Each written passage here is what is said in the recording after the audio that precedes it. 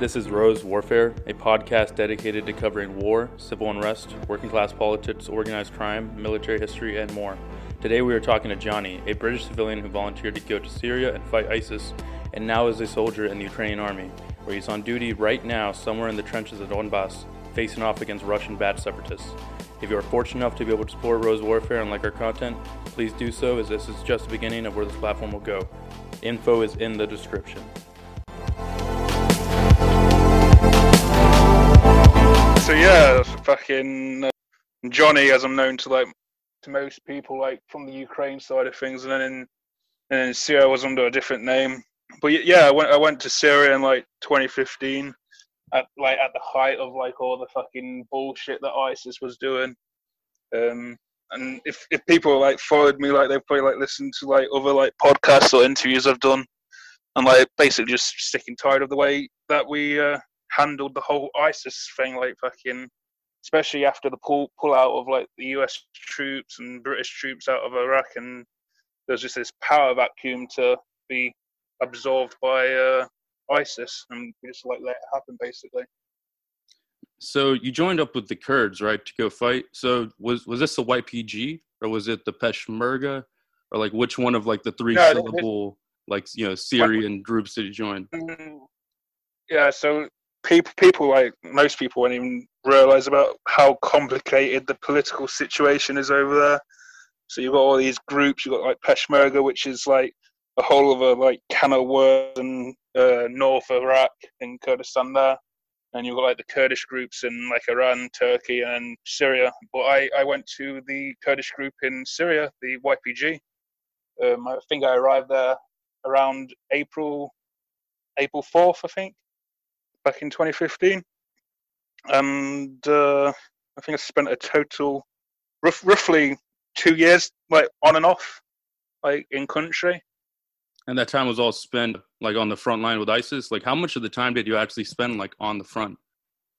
Well, it's difficult to remember, because when you go over there, the first time I went over there, just the process of getting into Syria was a ball. It literally took me from the moment I arrived in Sulaymaniyah, at the airport, to get smuggled across into Syria. I think it took a month, because we ended up having to wait for the smugglers to say it's okay to do the crossing.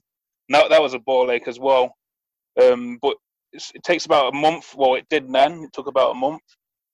And then you get there, and at that time they just introduced the so-called 2-week training. I won't call it training. But after the 2-week training, they sent us off onto our units and stuff. And I think I reached the front line in, I think it was north of Tal Hamis. It was a static position, so there wasn't really any operation going on or anything. But at the time, there was operations going on elsewhere in Syria. So what was the training like? And, was it over a month? How was it couldn't have been long, more than a month, right? No, the training was literally 2 weeks max, maybe week and a half, with the rest of the days just waiting to leave. The training was really basic stuff. This is an AK, this is how you use it, this is how you take it apart, and then some Kurdish lessons, and then they took us out into the field to do some guerrilla tactics, which was pretty. Even I knew when I was doing it, coming from a civilian background, I knew it was pretty shitty tactics what they were teaching us, and the military guys that were with me all said the same thing, it's what the fuck's going on. But yeah, the training was basic, minimum, nothing really too fancy. How much Kurdish did they actually teach you, and did you actually become fluent while you were there? When I was there, when I first arrived, they teach you roughly you have 2 weeks. When you're waiting across, you're already learning anyway. You're trying to learn stuff. But when you get to the academy, they go a bit more in depth with it. There's someone that teaches you Kurdish, that's already fluent in Kurdish. When I was there, towards the end, by the time I'd finished, I think my Kurdish, it wasn't the most fluent, but I could get the message across and understand most things. But it's not as fluent as other people. But if I tried to speak Kurdish now, like I won't be able to speak a word of it because I've just forgotten everything.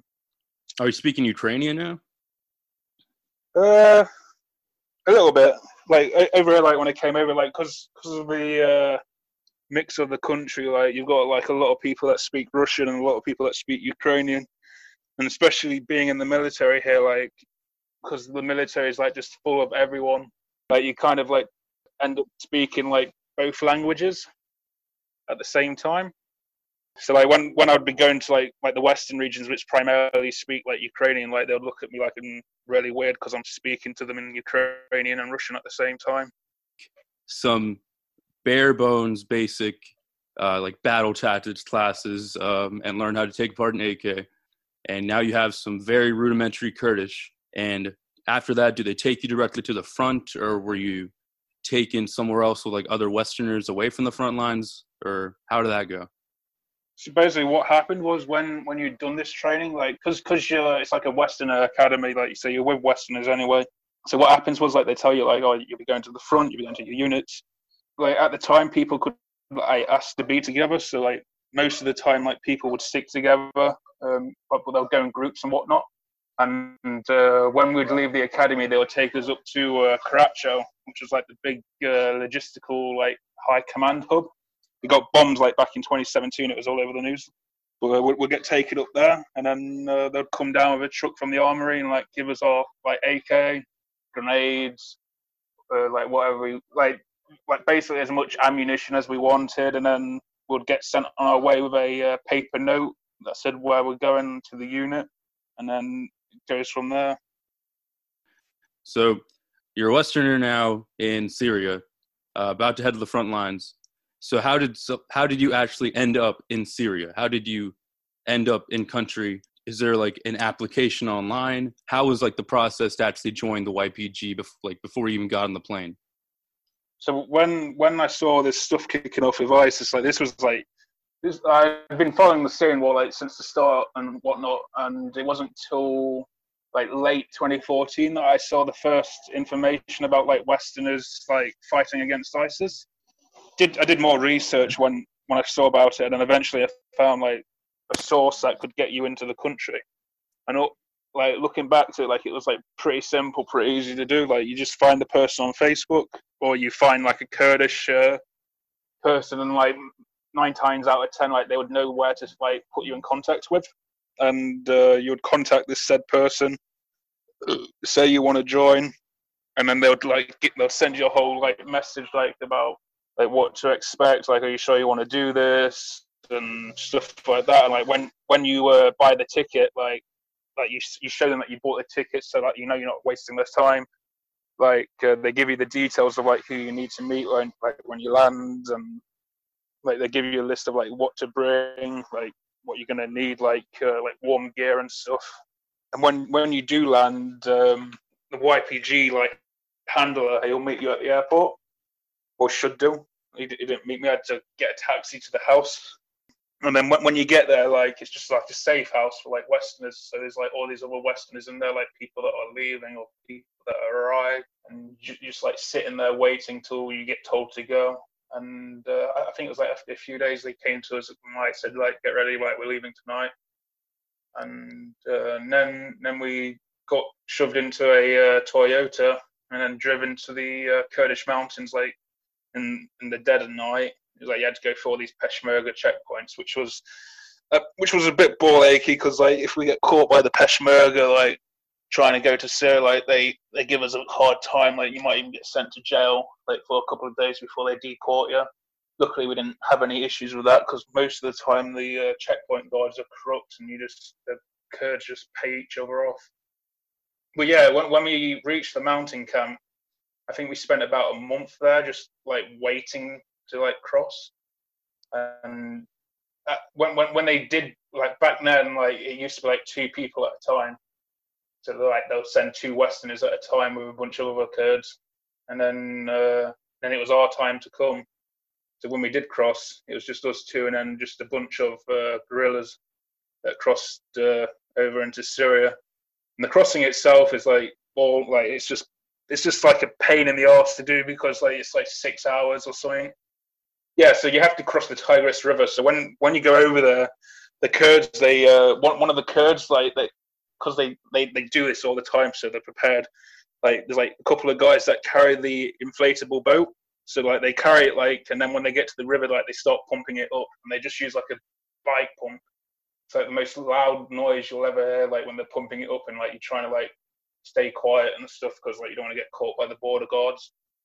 But yeah, anyway, like they get the boat up, and then you cross over the Tigris River, reach the other side, and then you still got to be like careful not to be seen because like you don't want to get shot at or anything. And then I think it was like another hour walk, and we got picked up by a Toyota and then taken to the YPG HQ before being sent to the academy.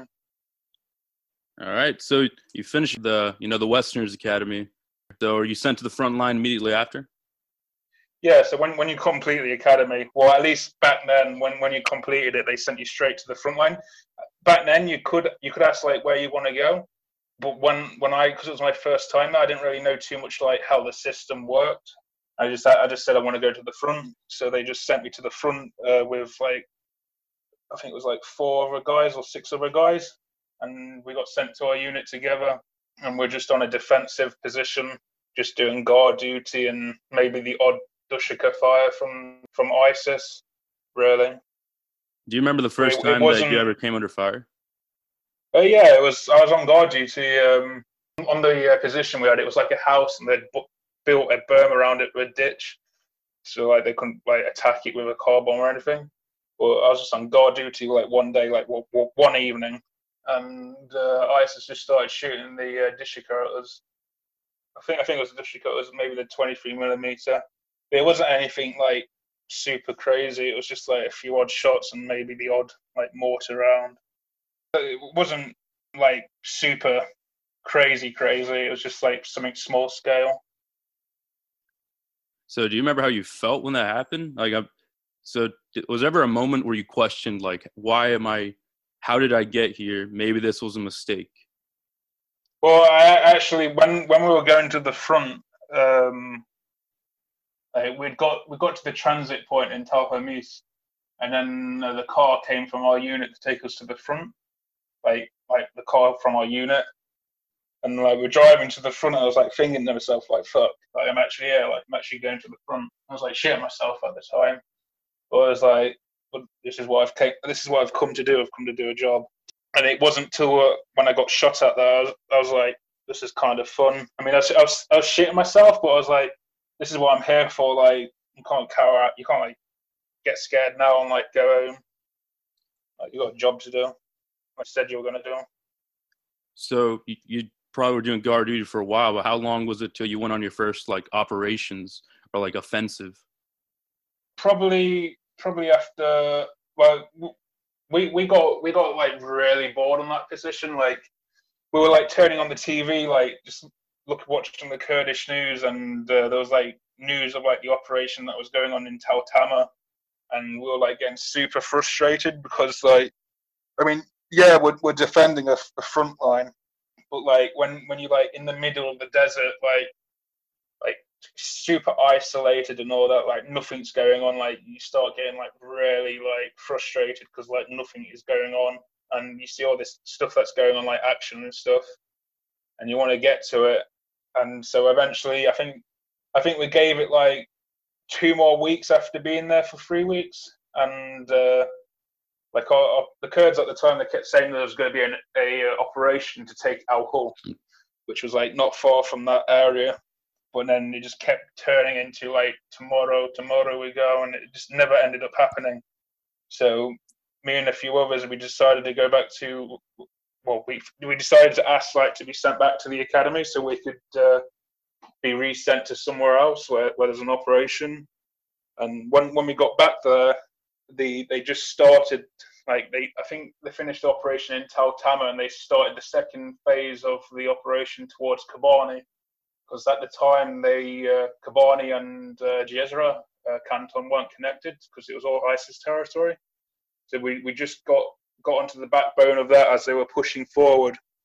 So we got sent there, and we ended up getting into a unit, and we managed to get just before they got to Tel Aviv, we managed to get to a unit like just outside, and then that's where we saw like our first like proper like combat like. So I've seen the video on Instagram, which is pretty fucking badass video. It's 2017 in Jezreel, and you're on live news, and you say to ISIS fighters, my message goes to the Daesh fighters that probably are watching this. You've got nowhere to go. You've got nowhere to hide. Your exit routes are cut off, and the SDF are coming hard for you. And you've got two options: you can either surrender or you can die. So you better check yourself before you wreck yourself. What's the story there? Did the press just come up to talk to you because you were like a Westerner? Well, the journalist that interviewed me at the time, it was a Kurdish journalist. I can't remember. I think it was for some Kurdish news network, and they were just interviewing, like asking me what my thoughts were about Turkey and stuff like that. What happened? Because this is Jezreel. This is it's similar sounding to Jazeera, but this one was in 2017 on my second tour. So previously, like when I went back home, I got arrested for terrorism and all that stuff. So I was like talking about the situation, and then I like spoke a bit about like the political issues like that my foreign volunteers were facing back home. Wait, you got arrested for terrorism when you went back home? Yeah, 2 times. So was it immediately when you got off the plane? Like, were they waiting for you? Like, they knew you had gone off and joined the YPG to fight, and then like probably the worst people in modern existence, ISIS. Yeah. And you got arrested on terrorism charges. So when I first returned, like they literally like they didn't even let me get off the plane. Like they just came on the plane with like armed anti-terror police. There was a passenger that was sat next to me. I didn't know who he was at the time, and he turned out to be like a Royal Jordanian Air Marshal, which surprised me. But yeah, they just treated me like I was like a proper like full-on terrorist. I think their initial fear was that I was like an ISIS member that was like maybe trying to do a cover story to be like try and like get back into Britain like unnoticed or something like that. But then when I came back the second time, they did the same thing. It wasn't as dramatic as it was the first time. Like I did tell them like, let me get off the plane. Like if you're going to arrest me, I don't want any like drama. So they did at least let me get off the plane before anything like that happened. So were the charges dropped or were you interrogated? What happened after? What they did was never charged me. They arrested me under they killed me. And basically what that means is that I've not been charged with anything. Like they don't have any evidence to say that I've committed any like terrorist acts or anything. I've just got suspicion. But the problem with that is that it means they can put me on bail where I have to like stand on the police station like 3 times a week, and also they can take my passport, like an ID. They took all my electronics. So any sort of like normal life I wanted to try and get back into, like they made it extremely difficult because I had no form of identification. Like in Britain, if you don't have your passport in Britain, like it's going to be very difficult to like try and get a bank account or basically just do the most basic things that a normal person could do. And then eventually, I think it was like after 8 months, my lawyer like eventually got them to like drop the whole bail. And then I was still in the investigation, but like the whole like restrictions were like dropped and stuff. And then I got given my passport back. And then like I think I was literally like within 3 weeks of having my passport back, I was like back in Kurdistan. Wow. What did your family and friends think when you got back? And I'm pretty sure they took you even going there pretty hard, but then you getting arrested on terror charges as soon as you get back. Well, a lot of my friends and family, they were supportive because like they knew like what I was out there, like they knew I was out there and what I was doing from previous like interviews I'd done. And when I got back, like a lot of people were like, I wouldn't say like they were like super bothered, but like they were angry with the way like the British government like treated me, and like not just me, like many other like volunteers as well. Like a lot of us were just treated like we're proper like full-on terrorists. Were they trying to make an example out of you to try and discourage other people? I like to think that, but like now I look at like some of my other friends who just came back. Like one of my friends, he went out there, like, and then he came back. He had no problems whatsoever. The police just had a chat with him at the airport, like, just to see if they could get any information about, like, ISIS or anything he'd come across over there. So it depends. It depends on like which area of the police you're dealing with. So it's actually lucky that like I'm interviewing you today because you actually head back to the front lines tomorrow. Front lines in Donbass, right? Yeah. So like tomorrow I go back. I've been on like vacation for like the past month. It's like the only vacation I've had really since I signed my contract like 2 years ago. So yeah, I go back tomorrow. I go back to work. It should be Does fun. Does it feel like you're just going back to work? Like at this point, it's got to be some sort of nerve-wracking feeling. Like you are headed back to the front lines, and you've been on vacation for a month. You know, taking a break from it. Yeah, it just feels like it's going back to work. I mean, yeah, it's the front line and whatnot. Like you kind of get used to the whole like danger side of it. Like you get used to it. It's just another day in the office. Another day in the office. So I should clarify for listeners, like Johnny is actually now in Ukraine. So we're talking about his time in Syria, but actually after his time in Syria, he ended up going back home and then joining the Ukrainian army. So how did you go from getting back from the war, you know, in Syria and living a normal life at home to the Ukraine? Yeah, so when I went back, like after my second time I went back, I tried to get a normal job and like fit back in. But I was like, I can't do this. It's like too fucking. Like once you go out to Syria and you see the reality of life and shit like that, like you kind of realize like you can't really go back to a normal life after that. And while I was in Syria, like I met a friend. He was in Ukraine previously, and he told me a bit more about like what was going on here. Because like way back, like when the Ukrainian conflict started, I used to be like I wouldn't say I was like pro-separatist, but I had more sympathetic like feelings and understandings for the separatists. And like while I was in Syria, like I got talking with my friend, and he actually like kind of convinced me like the separatists are actually the arseholes basically, which I did more research into, researched the conflict a lot more, and then decided after I came back, because after I came back, the police like basically said to me if I go back to Syria, like I'm probably going to be charged next time I come back. So I was like, okay, then I won't go back to Syria. I'll just go to Ukraine. So in your time in Syria, do you remember the first time that you saw like an ISIS soldier up front? You know, it's like whether it was a prisoner of war or like a dead body. You know, after all this time, you know, in the media, you know, just in general, you know, ISIS are the most terrible, you know, people ever. They release those videos, you know, them beheading people, setting people on fire, and then you actually, you know, see them like face to face. What was that like? The first dead bodies we saw, that was on the way to Tel Abyad, and we're like driving down this long ass road. Like you could tell, like the battle had literally just been there a few days ago, and we're like driving down this road, and you can see like these two bodies like just like left on the side of the road. Like it's just like so weird. They'd just been left there to decompose. And so that was like our first like sight of like dead bodies. I wasn't sure if they were like civilians or if they were like ISIS. But once we got to the unit that we got to, when we like got into a bit of fighting between the ISIS guys that were on the bridge that we were trying to take. Once the airstrikes had been called and they obliterated like their position, like I think it was the next day later that evening we pushed forward, we took the bridge.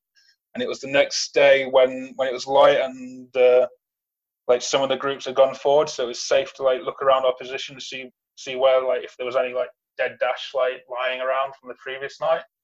And there was like a couple of bodies like scattered about from the airstrike that like destroyed them. So I think that would be pretty much the first time we saw like the dead Daesh guys, and it was weird because like when we saw them, like you see them on the internet, and you know what these guys are like believing and all that shit, all the crazy shit that they fucking like would do to you, like if they were alive right now. It was weird. Like you didn't feel bad for them, but like you kind of like felt like this is where their life ended.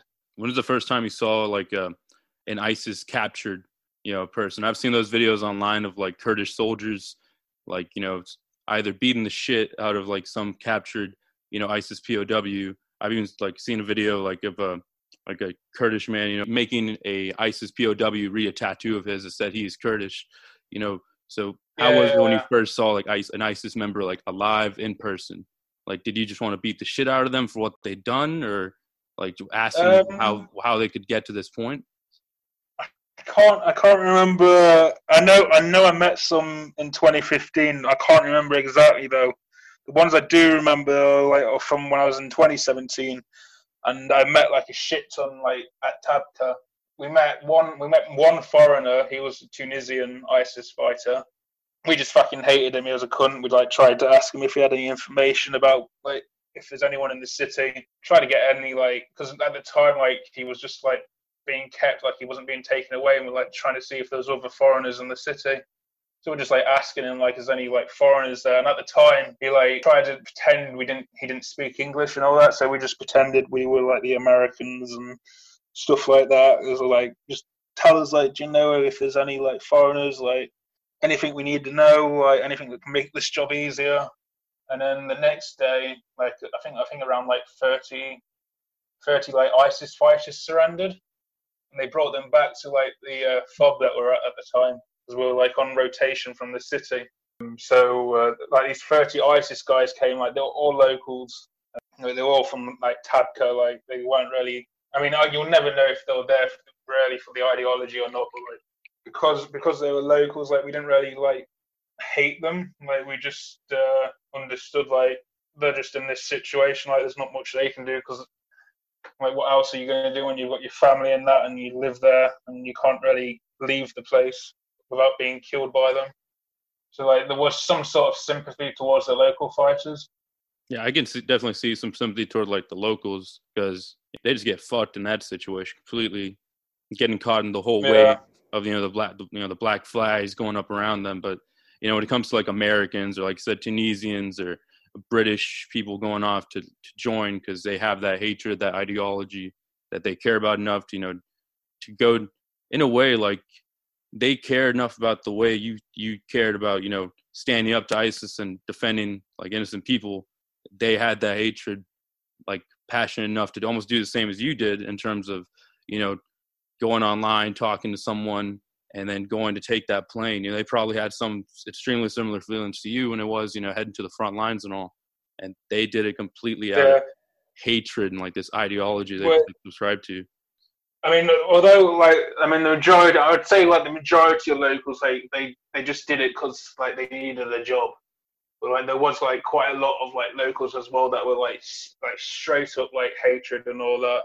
And when we were pushing through the city in Tabka, we ended up pushing into this like neighborhood, and we had to like go in this house to take up position, and the door was locked. And at the time, there was a family like just hiding from like the fighting that was going on outside, which was like pretty surreal.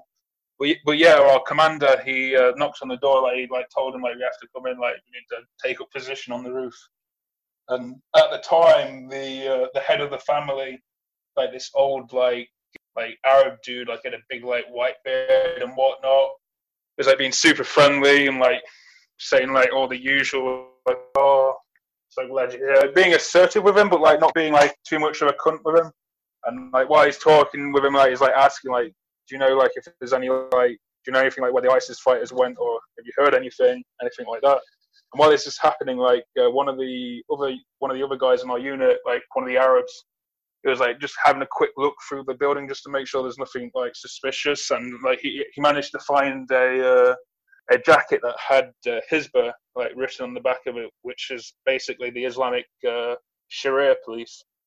And like he brought that in, and then he like found an ISIS flag and found a pistol, and he brought that in, and like our commander like just lost. He was like, "What the fuck? Like why did you lie to me? Like I come in here like being truthful with you and all that, and you lie to my face." But I was surprised because I was surprised by how restrained it was. I mean, the guy that got caught out, like he got caught out being ISIS. Like he's fucked. He's probably in Guantanamo Bay or somewhere similar like that right now. But I was surprised by like how restrained like the guys were. Like no one like ever like tried. There was like a lot of shouting, but it was never like, "Oh, we're gonna kill you" and all that stuff. Like it was like quite humane in regard. What was the most intense fighting you took part in, like the entire time you were in Syria? I'll probably say I'd like to say probably Tabqa. In Tabqa, we never really got into any fights specifically. We had a lot of fucking there was a shit ton of ISIS in the city, but the majority of we got lucky when we were pushing in from our side. Because when we were pushing in, we had the support of the coalition, so we had the gunships and whatnot, flying above, just bombing the fuck out of them, and the marine artillery, just fucking barraging fucking positions of ISIS. So when we pushed into the city, the only real threat we had was snipers and car bombs that we encountered.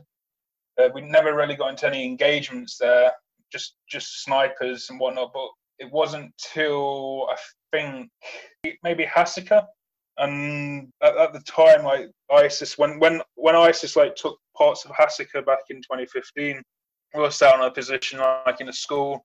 You had the Syrian regime to the right, and then you had ISIS in front of us, and they were back and forth. We're probably maybe 300, 400 meters from ISIS. It was really weird because they would mortar us, but they would never really get into a direct fight with us. They were focusing their attention on the regime, which was weird. And they were right next to us, maybe a few streets to the right of us. So I'd say that was intense, so to speak, in some regard. Tel Abyad, we had a couple of engagements, but once we got past the outskirts of the city, the whole defense lines just collapsed, and a lot of them just fled across the border to Turkey. And then in Tabqa, like I was saying, we got really lucky with the air support, on our side. Compared to the other guys that I've spoken with, they came from the right side of the city. They got into quite a lot of contact with them. But as we pushed forward through the city, a lot of the ISIS fighters were just retreating back into the center of the city, just to try and regroup and whatnot. There wasn't really any heavy firefights I was in with ISIS. Just the odd shooting back and forth, snipers and car bombs, really. What was the main difference between the war in Syria and your experience fighting in Ukraine? Well, I'd say the big difference in Syria is it's all operational. You're constantly on the move. Whereas in Ukraine, although the situation here, it could change at a moment's notice, but in Ukraine, you're literally just manning trenches. It's straight up World War I stuff. You're living in a trench for the majority of your time, in the front line. And when I arrived to a position last year, it's kind of poetic in a way. So basically, you get into fights you did before the new ceasefire. So before the new ceasefire, last year and the years before that, you'd be on your position, you would have your position, separatists would be maybe 200, 400 meters away from you. And it's really weird because you fight each other, but it's kind of a mutual, in some regards, you could depending where you are, there's sort of a mutual agreement where we don't shoot each other in the daytime. And then as soon as 8 p.m. and nighttime hits, that's when we just start shooting each other. So you're living in these positions for months on end, whereas in Syria, you'll be in you might be in a house max a couple of hours to a couple of days, and you'll be out of there pushing forward. What kind of weapons did you get to fire in Ukraine? I think the majority of the weaponry that I've seen is all the typical Soviet era weaponry, the AK-74, the RPG, the Dishika heavy machine gun, and the grenade launcher, the Soviet grenade launcher. There isn't really too much of a range to pick from. It's just mainly Soviet stuff, really. In your time in Ukraine, do you think most of your fighting has been with Russian Russian Spetsnaz or Little Green Men, or have they been with local separatists?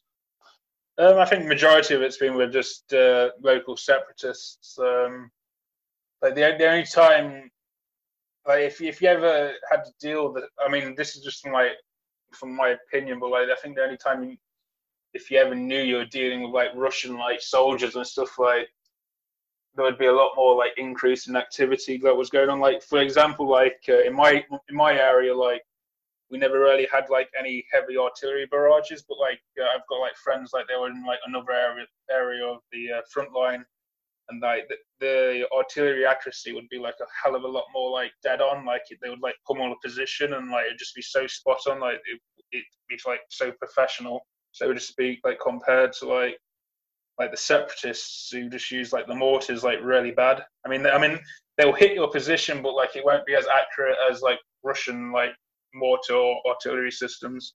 So you can kind of like differentiate between like separatists and the professionals. What's like the biggest thing you have to like watch out for when you're like on the front? Like, is it IEDs? Is it mines, drones? Well, here in Ukraine, the biggest thing you've got to watch out for is definitely snipers, because that is the big killer out here. Like there's always someone watching your position, because we're always watching their position, because we know where they are and they know where we are. So there's always someone watching us. But now the new ceasefire, like there's not as many deaths. Like I think we've only had like 3 deaths since the new ceasefire like was signed, like back in July. Well, before that, like snipers were definitely one of the biggest killers here. Artillery or mortars, but then again, you've got to be somewhere where there's like a lot of active artillery going on.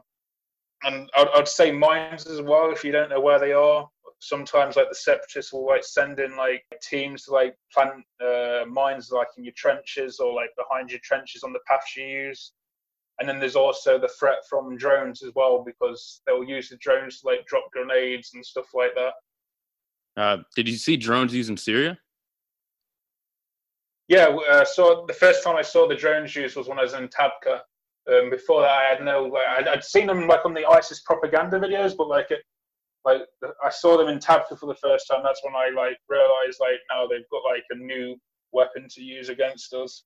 Do they drop grenades or do they explode? I've heard stories like, you know, like with C4 packed onto like little drones being exploded. The only drones that I encountered in Syria were either the ones that dropped the grenades, which they did a few times, like, but by the time like you know there's a drone, like you're already in cover, so like by the time they drop it, like you're in cover anyway, so you're not too much like exposed.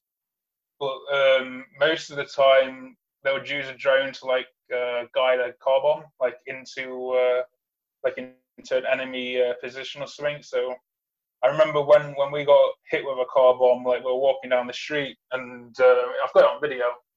But like after the car bomb happened, there was a drone flying about, and we saw it, and it was like just checking us out for like a good like minute or something, and we wasn't sure who it was, and then we saw it like just fly back towards like the ISIS positions. So why did you actually go from Syria to Ukraine? Was the civilian life just not right for you?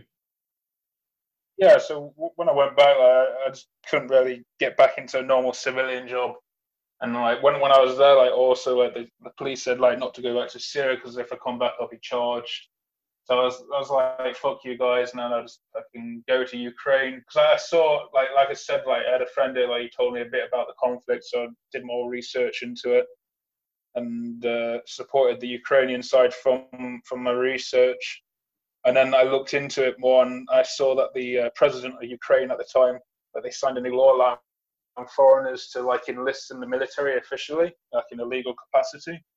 So once I saw that, I was like, okay, I'm gonna go do that. Like, what else am I gonna do? Like, there's not really much else I can do. Like I've had from Syria.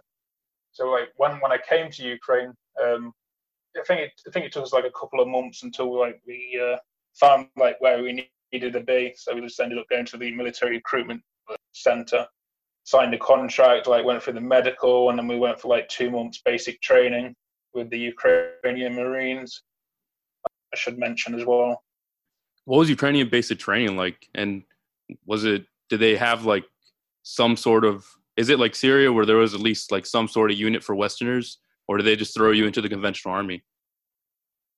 No, so when you join, like you're joining the conventional army. So when we joined, like it was me and a couple of friends that had been in Syria. We signed a contract, like we went through the whole medical process. Like you had to get like a full medical, and then you had to like do some other legal paperwork. Like you had to get some stuff from the lawyer to like say you're here legally and there's no criminal record.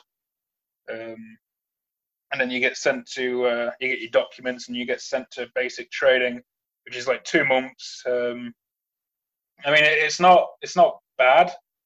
I mean, it is bad, but it's not like bad. It's like I'll just say it's like basic soldier training, like to an extent, like within the ex-Soviet like military system.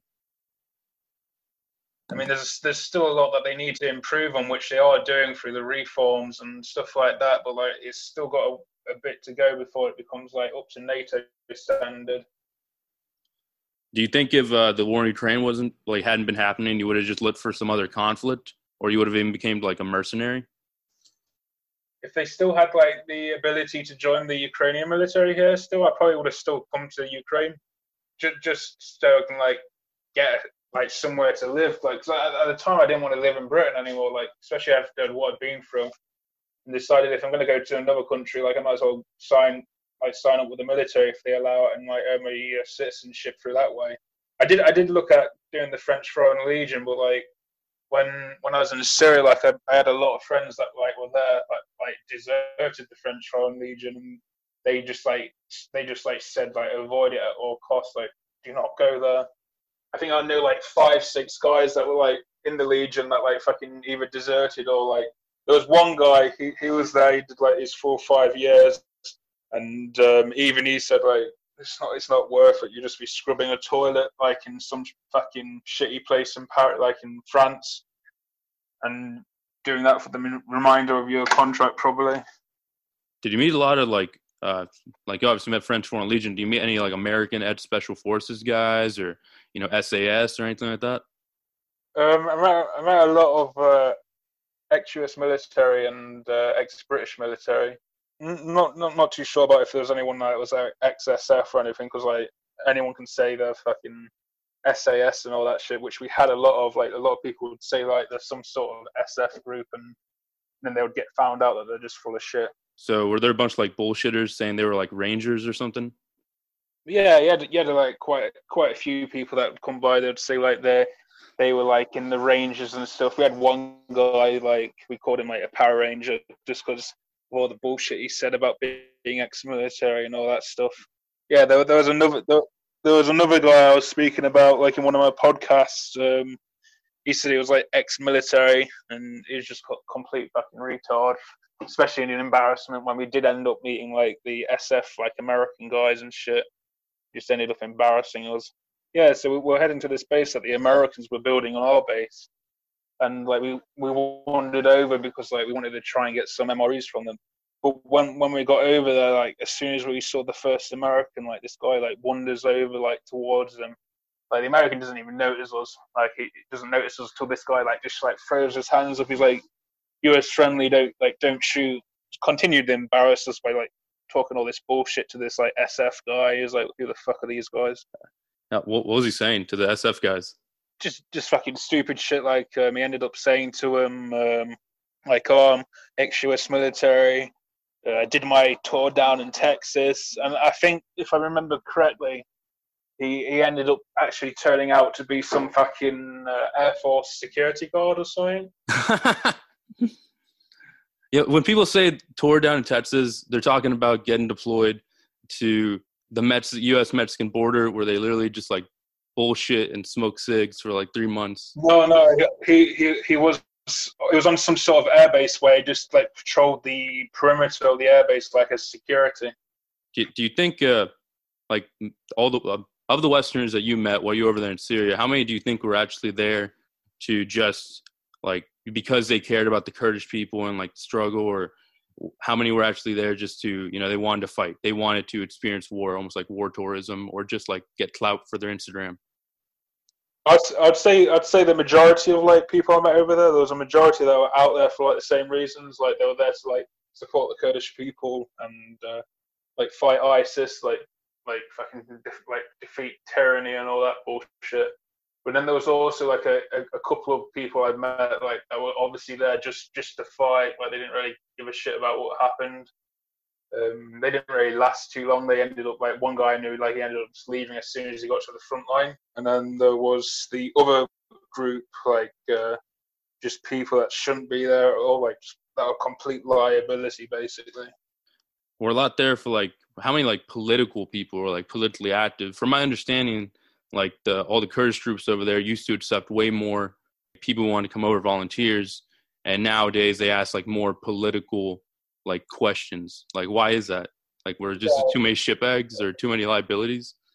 Yeah, basically, like back in like 2015, like Westerners they had a shit ton of freedoms like compared to like what they would have like in 2017. Like in 2015, like you could ask to go to the city for the day, and like you wouldn't have to have like someone with you.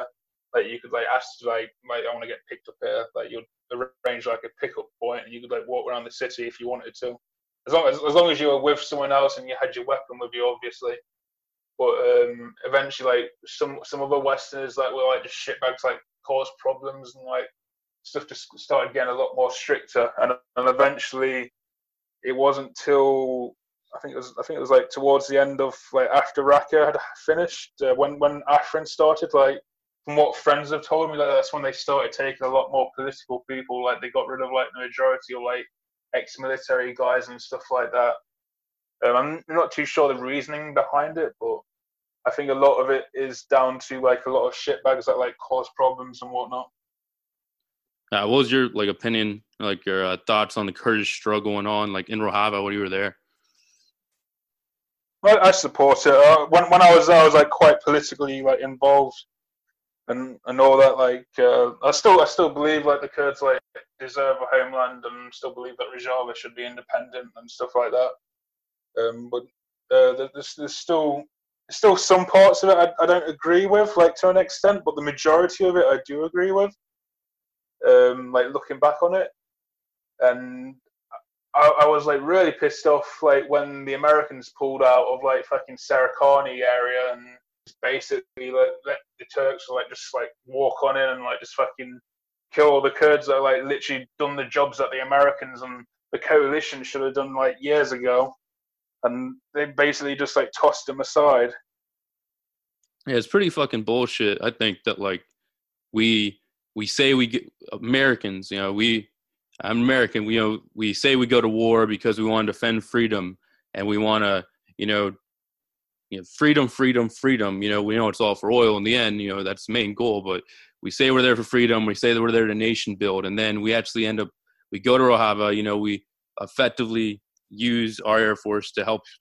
The Kurdish fighters. Destroy. Daesh, destroy ISIS, and they're actually building a actual like working society with a working structure, with a democratic government that like apparently cares about basic gender equality and all the things, which are extremely rare, like in, certain parts of the Middle East. And we just abandoned them. We gave up on that project because, of Erdogan and Trump. We just abandoned them. And it's like, why are we even there? Like leaving before the job's done. And I remember, like, one point, like, one of the FOBs I was at on the Jezra operation, there was the American soldiers and, like, the SF that were based there.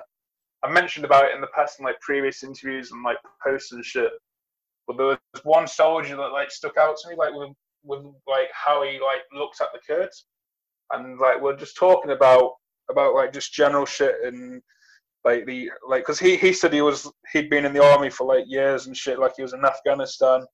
And like I asked him the question, I was like, so like since you've been in Syria, like you've worked with the Kurds and whatnot, like how is the experience of working with the Kurds compared to working with the ANA in Afghanistan? And like he just straight up said, like the Afghan National Army, like you cannot trust them. Like those guys, like one day they're your friend, the next day like they're like gonna shoot you. Whereas like with the Kurds, like he's like, so he was saying like he loved the Kurds and all that because like the Kurds compared to the Afghan National Army, like the Afghan National Army, like they're just 1 minute they're fucking Taliban and the next minute like the so-called National Army.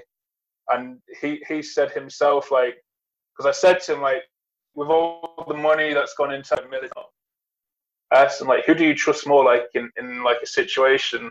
And he said, like, he would rather than anyone from there. So how much interactions did you have with like actual American troops?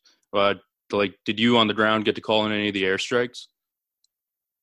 No, I didn't get to call in any airstrikes. I did get that opportunity when they were in Raqqa, but because I left just before they started the offensive into the city, like I never got that like opportunity to see it. But I saw a lot of the Kurds, like the Kurdish commanders, they called in like airstrikes on positions, like they'd give like the geo coordinates, like through the radio, and then the over the receiving end would send it onto the coalition, and then like maybe 20 minutes later, like an airstrike would come along and just demolish the position. This is where our connection deteriorated and we had to end the conversation prematurely. It was disappointing, but this still was one of the most interesting conversations I've had all year. You can follow Johnny on Instagram at CossacGundi, at CoSsackGundi, where he posts frequently about his daily life at war in Ukraine, where currently there's a ceasefire, along with stories and writings of his past time in Syria. Thank you for listening to our first ever podcast. Follow us on Instagram at rose.warfare and keep an eye out for the next episode, where we'll be talking to Danny Gold. Danny is an esteemed writer, filmmaker, and war correspondent who has reported from all over the world on topics like MS-13 in South America to making an award-winning documentary about the Ebola outbreak, and he was one of the few journalists to report from inside the ISIS-besieged city of Kobani. Guests like Danny and interesting topics will be on every week. I have plans on episodes about everything from the Mexican Revolution, possible weekly news updates, talking to Portland activists, the troubles of Northern Ireland, talking to union members and leaders about labor issues, and so much more you're going to want to hear. See you all next week. Music used in this episode is Amsterdam by Lasers.